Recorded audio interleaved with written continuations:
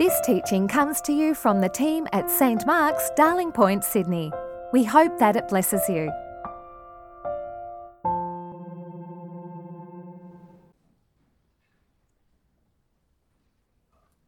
Good morning. The first Bible reading is John chapter 16, verse 4b to 15. Jesus said, "I did not say these things to you from the beginning, because I was with you. But now I am going to him who sent me. Yet none of you asked me, 'Where are you going?' But because I have said these things to you, sorrow has filled your hearts. Nevertheless, I tell you the truth. It is to your advantage that I go away. For if I do not go away, the advocate will not come to you. But if I go, I will send him to you. And when he comes, he will prove the world wrong about sin and righteousness and judgment. About sin, because they do not believe in me. About righteousness, because I am going to the Father and you will see me no longer. About judgment, because the rule of this world has been condemned. I still have many things to say to you, but you cannot bear them now. When the Spirit of truth comes, he will guide you into all the truth. For he will not speak on his own, but will speak whatever he hears. And he will declare to you the things that are to come. He will glorify me, because he will take what is mine and declare it to you. All that the Father has is mine. For this reason I said that he will take what is mine and declare it to you." This is the word of the Lord. Thanks be to God. Good morning. This reading is taken from Romans chapter 8, verses 9 to 11. Paul said, "But you are not in the flesh, you are in the Spirit, since the Spirit of God dwells in you. Anyone who does not have the Spirit of Christ does not belong to him. But if Christ is in you, though the body is dead because of sin, the Spirit is life because of righteousness.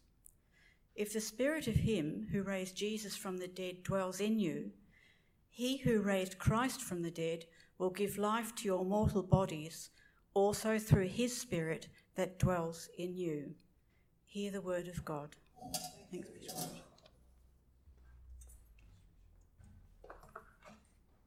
Let's pray.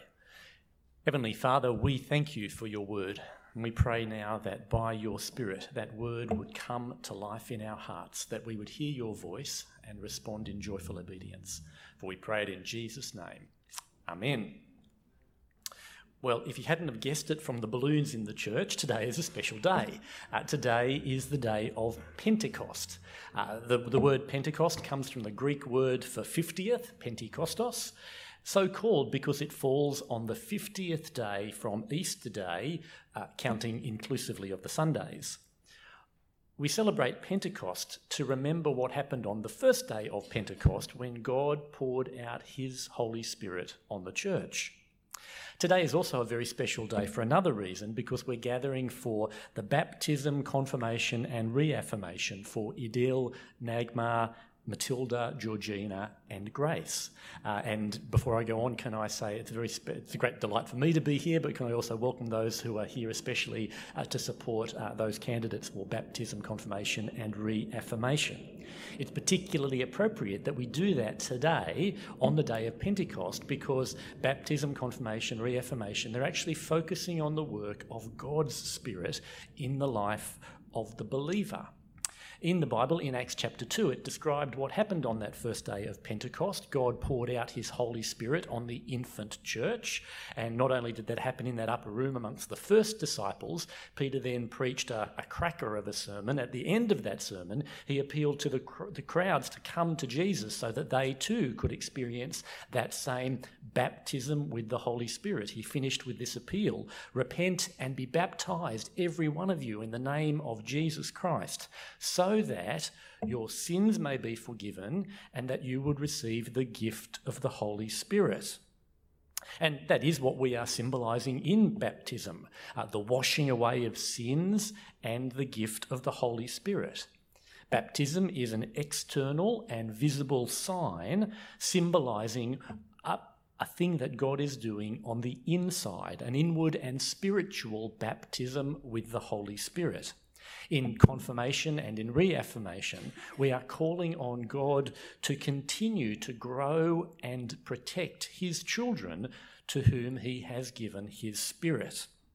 And our sermon passage for today from Romans chapter 8 is all about what the Holy Spirit is doing in the life of the believer. It's telling us why the Holy Spirit is essential to the Christian life. Romans chapter 8 describes what happens when a person becomes a Christian. Becoming a Christian involves both a change of status and a change of state. The change of status is described in the first few verses of Romans 8, and we're not actually going to look at those verses this morning, but it describes the change of status from being condemned to being forgiven. Paul says that we justly stood condemned before God because of our sin, because of our failure to live in accordance with God's law.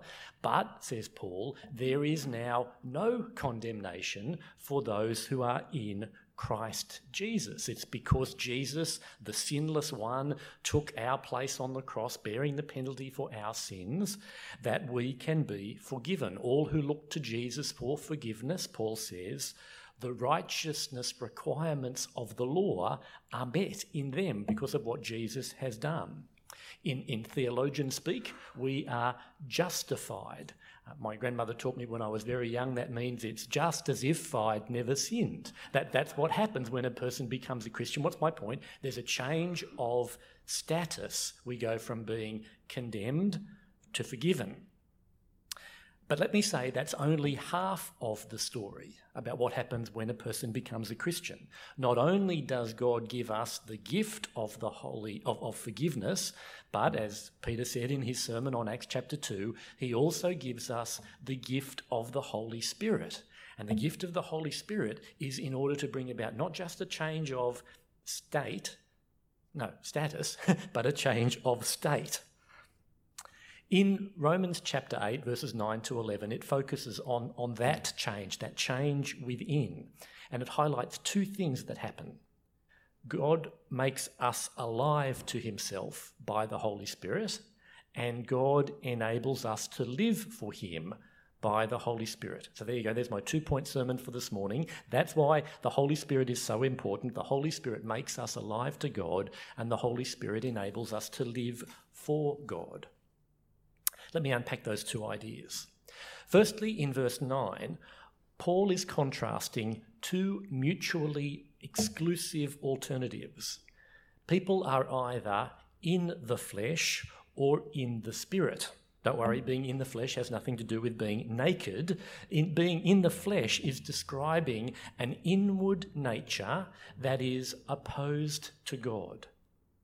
In verses 4 to 8, Paul describes that from three different perspectives. He describes firstly those in verse 4 who walk according to the flesh, where he's talking about our behaviours and our actions which are living in disobedience to God's law.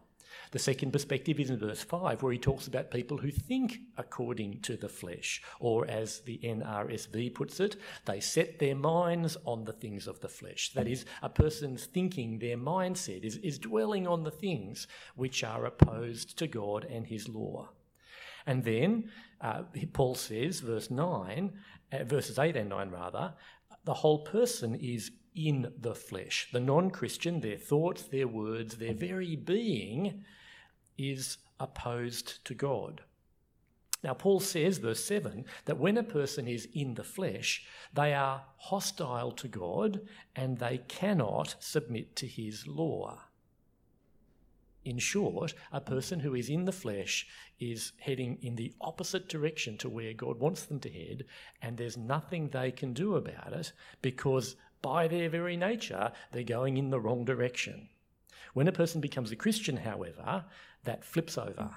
When a person becomes a Christian, God puts his Spirit in them, and so we are no longer in the flesh. Instead, verse 4, we walk in the Spirit. Verse 5, we think according to the Spirit. Verse 9, we are in the Spirit. What's happened is that God has put his own Spirit within us. That Spirit is also described as the Spirit of Christ and the Holy Spirit. God has done this to change us from being dead to him to being alive to him. Notice how Paul describes the Spirit in verse 9. The Spirit of God is the Spirit of Christ. Paul doesn't use the word Trinity, but that is what he is describing here. All of God himself, Father, Son and Spirit, come and indwell within us when a person becomes a Christian. And don't miss Paul's point here, that is true for every single Christian. He says at the end of verse 9, if a person does not have the Spirit of Christ, they do not belong to Christ. You can't be part of the new realm of the Spirit unless you have God's Spirit within you. As Jesus himself said elsewhere, John chapter 3, no one can enter the kingdom of God unless he is born of water and the Spirit. Flesh gives birth to flesh, but Spirit gives birth to spirit. Now, that spiritual life is already a reality for our 5 candidates, for Idil, Nagmar, Matilda, Georgina and Grace. They've already been born again from above. God has already flipped them over from death to life. Can I ask you, is that true for you? Is that your reality? Can you say, yes, I know that I have received forgiveness of my sin and the gift of the Holy Spirit? How do you know? How do you know that you have the gift of God's Spirit? Is it some kind of tingling that you feel in your fingertips? Is there something that you can point to and say, yes, I know I've got the Spirit within me because of some feeling that comes over you? Well, to answer that question, let's look at the next couple of verses where Paul explains what happens when the Holy Spirit indwells a person. What we see in these verses is that the Holy Spirit enables us to live for God. That is, the Spirit actually brings about a transformation in our behaviour and our thinking and in our relationship with God himself. Now, let me be clear, though, as I begin to unpack these verses by saying what it does not mean and it cannot mean. What it cannot mean is that the moment a person becomes a Christian, you immediately and always live in perfect obedience to God. That is, you were going this way and you're always doing the wrong thing, and then suddenly you become a Christian, and then from that point onwards you always do the right thing. All the Christians out there are smiling because we think, yeah, that's not true. But it's not just true in our own experience, it's actually true of what Paul is saying here. In verse 10, he says, even though Christ is in you, your body is still subject to death because of sin. What Paul is saying is that even though the Spirit has made us alive to God, we are still living in our mortal bodies, which, like the rest of creation, are disordered.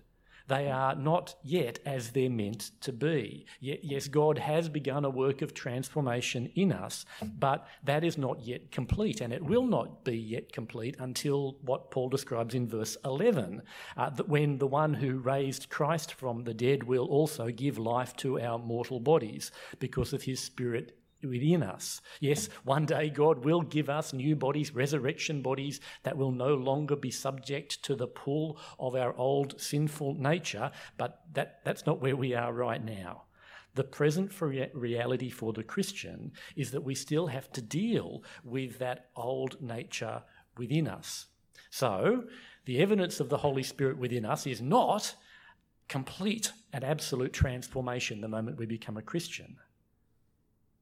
But the evidence of the Holy Spirit's work within us is that a transformation has begun. That's what's being described in verse 10. Paul says that even though the body is dead because of sin, our spirit, and note here, this is actually lowercase s, spirit, not capital S as the NRSV has translated it, the Holy Spirit. Our spirit has been made alive because of God's gift of righteousness.